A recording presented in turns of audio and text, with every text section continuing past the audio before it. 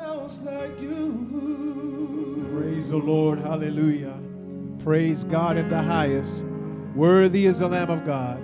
Truly our God is great, beyond our wildest thinking and imaginations. Our God is just awesome, beyond description. There is no one like him. Keep that in mind as we continue to move forward in our journey and our relationship with him. Even in those times of loneliness or feeling disconnected or confusion, that we serve a great God, a great God, a great God. Praise the Lord. You may have your seats and you may get yourself comfortable. I'd like to take the moments that I have to be able to share with you a sermon that I think will hopefully bless you and encourage you. And let me first tell you where this sermon comes from and what I want to try and accomplish tonight with the help of the Holy Spirit in our lives and in our midst here and also there in your home. And that is, I know that we have been going through months and months and months of this COVID visiting us and affecting so many people and covering our country. And the scientists are telling us that, you know, we still have a way to go and that we're riding a difficult wave at this moment where it's predicting that the numbers would probably increase. And this will at least keep going through the end of this year and springtime and probably even through next summer. And there's an uncertainty about the course that this horrible COVID-19 is taking. We know for sure that there is an end moment for it. It's not going to last forever. But I believe that God is speaking to us, and certainly he has been laying upon me, that we need to be prepared for marching forward and to be standing and marching forward once this thing is over. We need to use this time in preparation and further developing ourselves because we're seeing people being affected organizationally. The economy is upside down. Even churches right now are contemplating closing down because of things happening. But I believe that God has placed a heavy burden on our church ministry, and certainly I feel the weight of it. And that is to continue to equip our people and continue to equip leadership so that once this is over, we won't start to be prepared. Rather, we will be prepared, that we can hit the ground running, just as we did when 9/11 happened and our church was spearheading that. Just when, right after the Hurricane Sandy event that took place, that when all that horrible wave and horrible acts of terrorism ended, we had a group of men and women that were ready to take up the baton and continue moving ministry forward. Remember that the time to be able to move forward or to be prepared, it is not when things end. You need to be working on that all the time, even though we can't meet, even though we can't function the way we have normally over the last months, but nonetheless, we can still prepare. So this sermon is really launching from that point of view. I've titled it, Is There Another? Is there another? And really is a question that is posed, and I find it in 2 Kings, the narrative there in chapter 4, verses 1 through 7. A story that is familiar to some, and if not, then I'll help you familiarize yourself with it. But it's really a story about a need that was going on in a home. The importance to have oil flowing because oil during that period served many, many purposes. And how the prophet of the Lord came and was searching to find vessels to fill. And that's where the context of the theme comes out. Is there another? In fact, when he was filling the vessels with oil, and he was saying, fill them and we'll put them aside. There came a point when he ran out of they ran out of vessels, and he said, "Is there not another? Is there another vessel to fill?" And based on that idea from 2 Kings chapter 4, verses 1 through 7, is that I want to launch today to just touch on a few items that I think will help us to be prepared, not just in leadership in the sense of organization, but also to be a better parent, a better spouse, a better teacher, a better student, a better person, a better neighbor. So that when this wave is over, we will be already prepared to march forward and help others get back on their feet. Remember that there's a big task before us, and that's we need to heal our land. We'll be praying about this over this coming weekend. We need to be the agents to help heal our land, heal the church, heal families. And I'm not talking about physical healing, to get ourselves back after this battering that has happened, particularly with this a pandemic that has affected us. And so the passage, let me read the passage, and then I'm just going to highlight some points that I think will apply to us today from this text.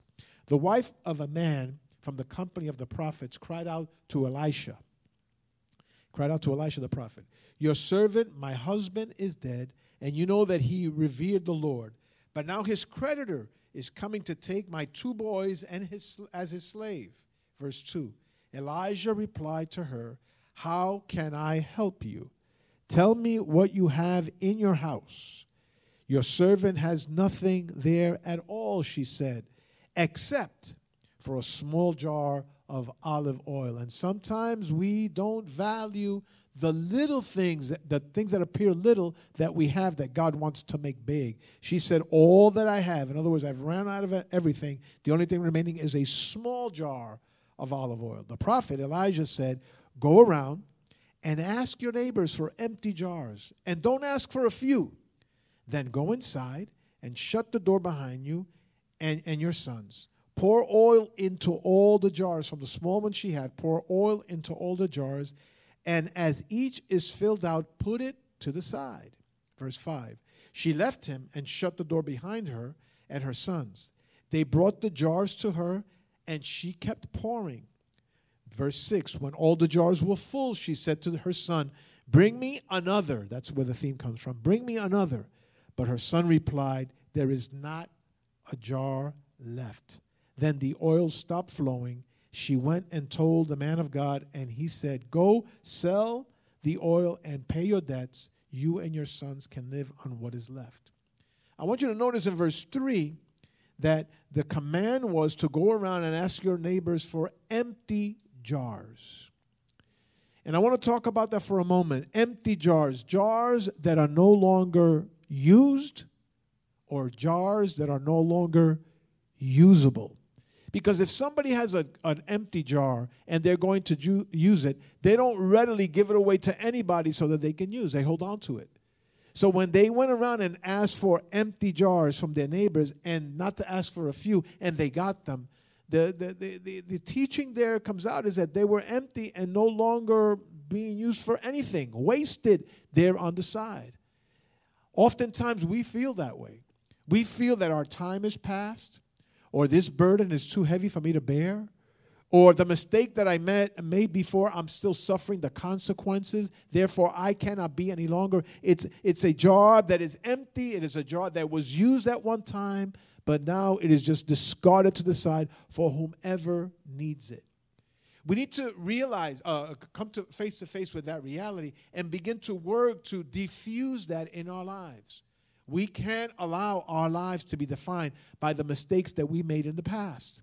One of the things about wonderful things about the gospel is that the gospel allows us to restart. It allows us to be redeemed. And redeemed, that term redeemed, means to add value again to something that didn't have value. And here we see that they were commanded to go and ask their neighbors for empty jars and to ask for many, and the neighbors gave them to them. Get empty vessels, vessels that no longer, you may not be valuable to someone else, but you're valuable in the kingdom of God. You might not have been used by anybody else, but God is ready to pour out the oil into your life and use you for his glory. We need to prepare for that. So when this pandemic is over, we will be ready to get our marching orders from the Lord and move forward as a mighty, powerful army. I want you to look with me also at the other part of that verse 3, and that's that there were many vessels to be filled based on their capacity. Look at how the verse reads. Go around, ask the neighbors for empty vessels. Don't ask for a few. And go forward and then shut the door and then start pouring oil and pour the oil depending on how much they can hold. And the teaching here is the following. Please stop comparing yourself to someone else. You're uniquely made. God has uniquely fashioned you. Yes, we need to work on expanding our capacity. Let God do that expansion, but not compare ourselves to someone else. You're the best you that God ever created. You're the best representation of who God wants you to be. Sure, we have quirks and things to work on, and we have a temperament that has to constantly be adjusted, And those things are true. Look at here. It says that there were many vessels, but they were filled based on their capacity. Not all the vessels were the same size. Not all the vessels were the same age. Not all the vessels were the same shape.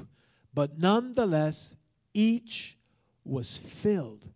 If you look closely at the studies that Paul gives, or the teachings that come out of Paul's and to the Corinthians, the Holy Spirit comes upon us based on our capacity to be able to hold what God has given us. So every gift is important. Some gifts get more attention because they're in the public eye. But every gift is important, and every vessel is important. And I want to encourage you today that God will fill your life based on your capacity. We need to use this time as we're waiting for this horrible pandemic to end and this season to end. We need to start increasing our capacity and working on being more acceptable to God in all the ways that we can, because God wants to fill us completely. One doesn't have it all. All of the oil did not fit in one vessel, but rather they were spread among many. That's what God does. And I believe that God does that. Because imagine if you have a person that thinks that they know it all, that they have it all. Very shortly thereafter, they'll start thinking they're their God. They'll start thinking that no one else is necessary. But God gives gifts and hands out gifts and bestows gifts based on what He wants to do and our capacity to be able to hold that. God doesn't want it all poured into one individual, verse 3. Verse 4, when it says go and go behind the door, shut the door, and your sons pour oil into all the jars and each one, and then put them aside. I want you to stop here for a moment. Each vessel, once they were filled, was put aside. In other words, they needed to stand alone in the corner, in the side, because there was no longer a moment for the woman to be pouring any more additional oil. What do I get from that I think is important? We have to stop asking God, did you really call me?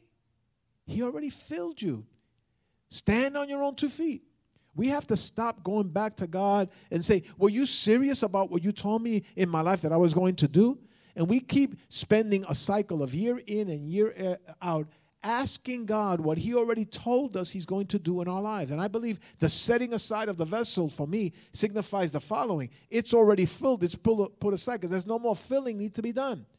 You need to be standing on your own 2 feet. It's amazing to me how leaders oftentimes, and not just leaders, people, they constantly need to be depending on somebody to help them make it through. And that's good. You know, that's healthy. That's part of what we do. But it can't be all the time. It can't be all the time. You know, church buildings have been closed forever. Your walk with God should have not gotten weaker. Should not, just because we can't congregate. No. It should actually be getting stronger the way it's been all before. My walk with the Lord has not weakened. It's been more awkward. It's been more challenging because it isn't the way we used to be able to gather and worship and hug and all of that and call prayer meetings together and intercede for one another and put our shoulder on somebody and pray with them. Of course, it's different. But the quality and the depth of your walk with God should be getting stronger every single day, regardless of what's going on around us. The vessel was put aside. There was no longer to pour any more oil. It was filled to capacity. It was given what it was needed to be given. Nothing more. You need to realize in your life that's the way it is. What you have is what you need. Stop going back and forth to see, God, do you really want to use me? The answer is yes. God, do you really want me to go there? Yes, the answer is yes. He already did that. Learn to stand alone, to be filled and stand alone. I also learned from this passage, not only get many vessels, those that are no longer used. Not only vessels need to be filled individually based on their ability to hold the oil, and not only that they need to be filled and then set aside so they can stand on their own, but the prophet then also says, or in the passage it says, go get another one. Bring me another one, the woman said to her son. He went, and in the text it suggests this, the son went and found all that were available, but there was still room for more. And I want to encourage those of you that have been waiting on the sidelines, those of you that even newcomers to us, the Lord is looking to fill more people with giftings and abilities. The Lord wants those gifts to rise to the surface. We need to look again at the audience and the crowds that we have. And people that were disqualified before, all of a sudden God brings them, and they could very well be qualified to do amazing things. People that perhaps in the past were, because of their own, whatever it might be, they stifled their own growth. But this is a new day. And I think we need to look, and this is what I try to do as often as I can as I pastor this church. Look at people with a redemptive eye. Let's start over again. Let's try this again. Let's try another, and let's hit reset. Let's see if we can begin all over again. And that is not just for me. I think it relates to all of us. Parents do that with their kids. When the kids make mistakes, you hit the reset and you start over again. I'm here to tell you that God is, just as the woman said, bring me another one. God is looking for another one. God is looking for another leader. God is looking for another man, woman, young person, and even a child to continue developing them moving forward. We have to be aware, regardless of the generational pocket that you fall in. I'm a baby boomer, but the church is not going to be led by baby boomers forever. We're going to go on. We need to look at the younger generations, at younger people that perhaps rough around the edges, don't have all, but in the core, there's some raw material that we can use to build upon. We need to look at that, and we need to look at it now, because once this calamity is over, we need to be ready to move forward as a powerful army with a group of men and women that will march forward to bring healing to the land.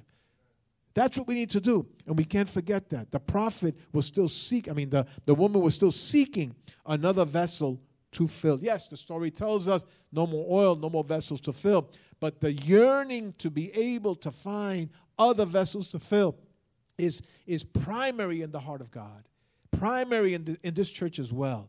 We realize that the people that are leading today were not here when this church started 70 plus years ago. No, and we need to be ready. Also, the skill set that you need.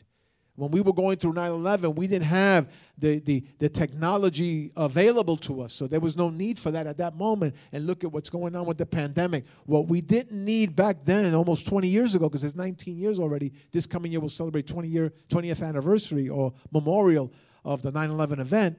That wasn't needed back then, but thank God that here we're facing this pandemic, but we're able to come to you through technology. People that might not have even been born when we were facing 9/11, all of a sudden, vessels to fill.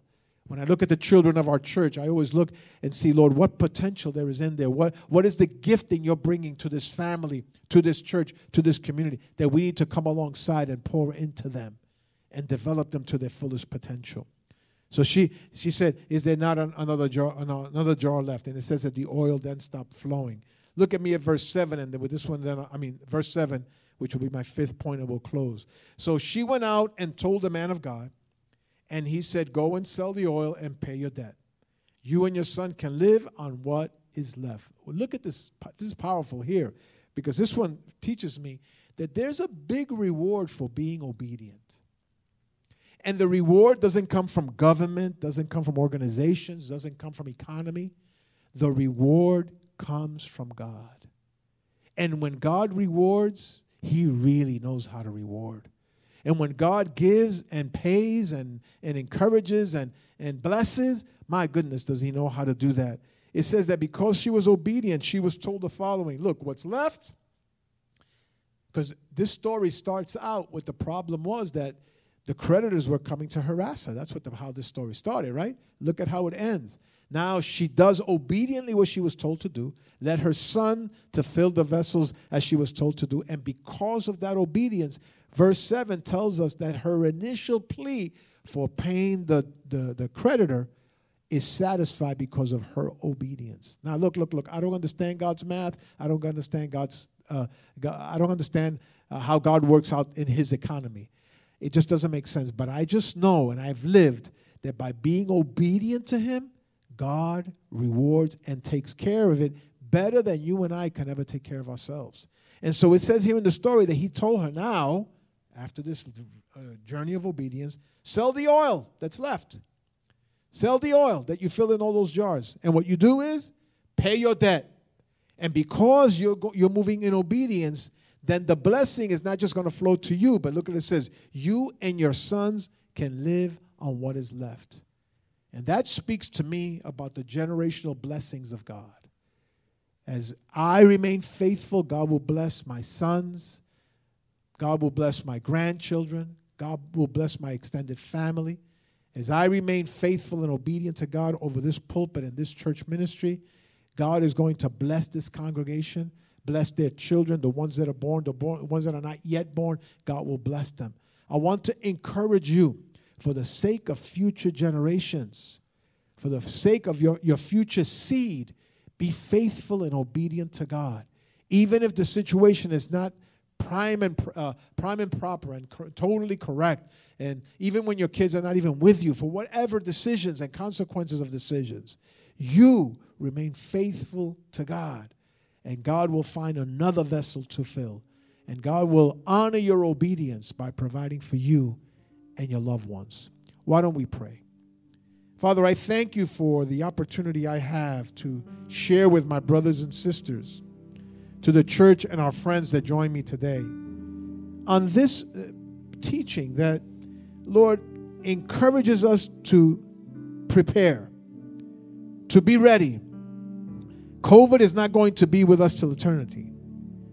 It will end. But we can't wait till that moment when it ends to then start getting ready. We need to get ready now, because there's a major task, a cleanup task, a healing task that we have to embark on together. And I know that there are men and women, young people, children, Lord, in our ministry that have incredible potential and have been on the sidelines. You're looking for another jar to fill. Help us to see that, and that man, that woman, that young person that feels the convicting power of the Holy Spirit in their lives, that they should be saying yes, that they should align toward obedience, that they should look to following what you have instructed them to do. Quicken in their hearts, Lord. Confirm that in their lives. Let them be filled with courage to be able to be obedient to you. I thank you, dear Lord. I pray that in Jesus' name. Amen and amen. God bless you richly as we sing a song of worship before the Lord today.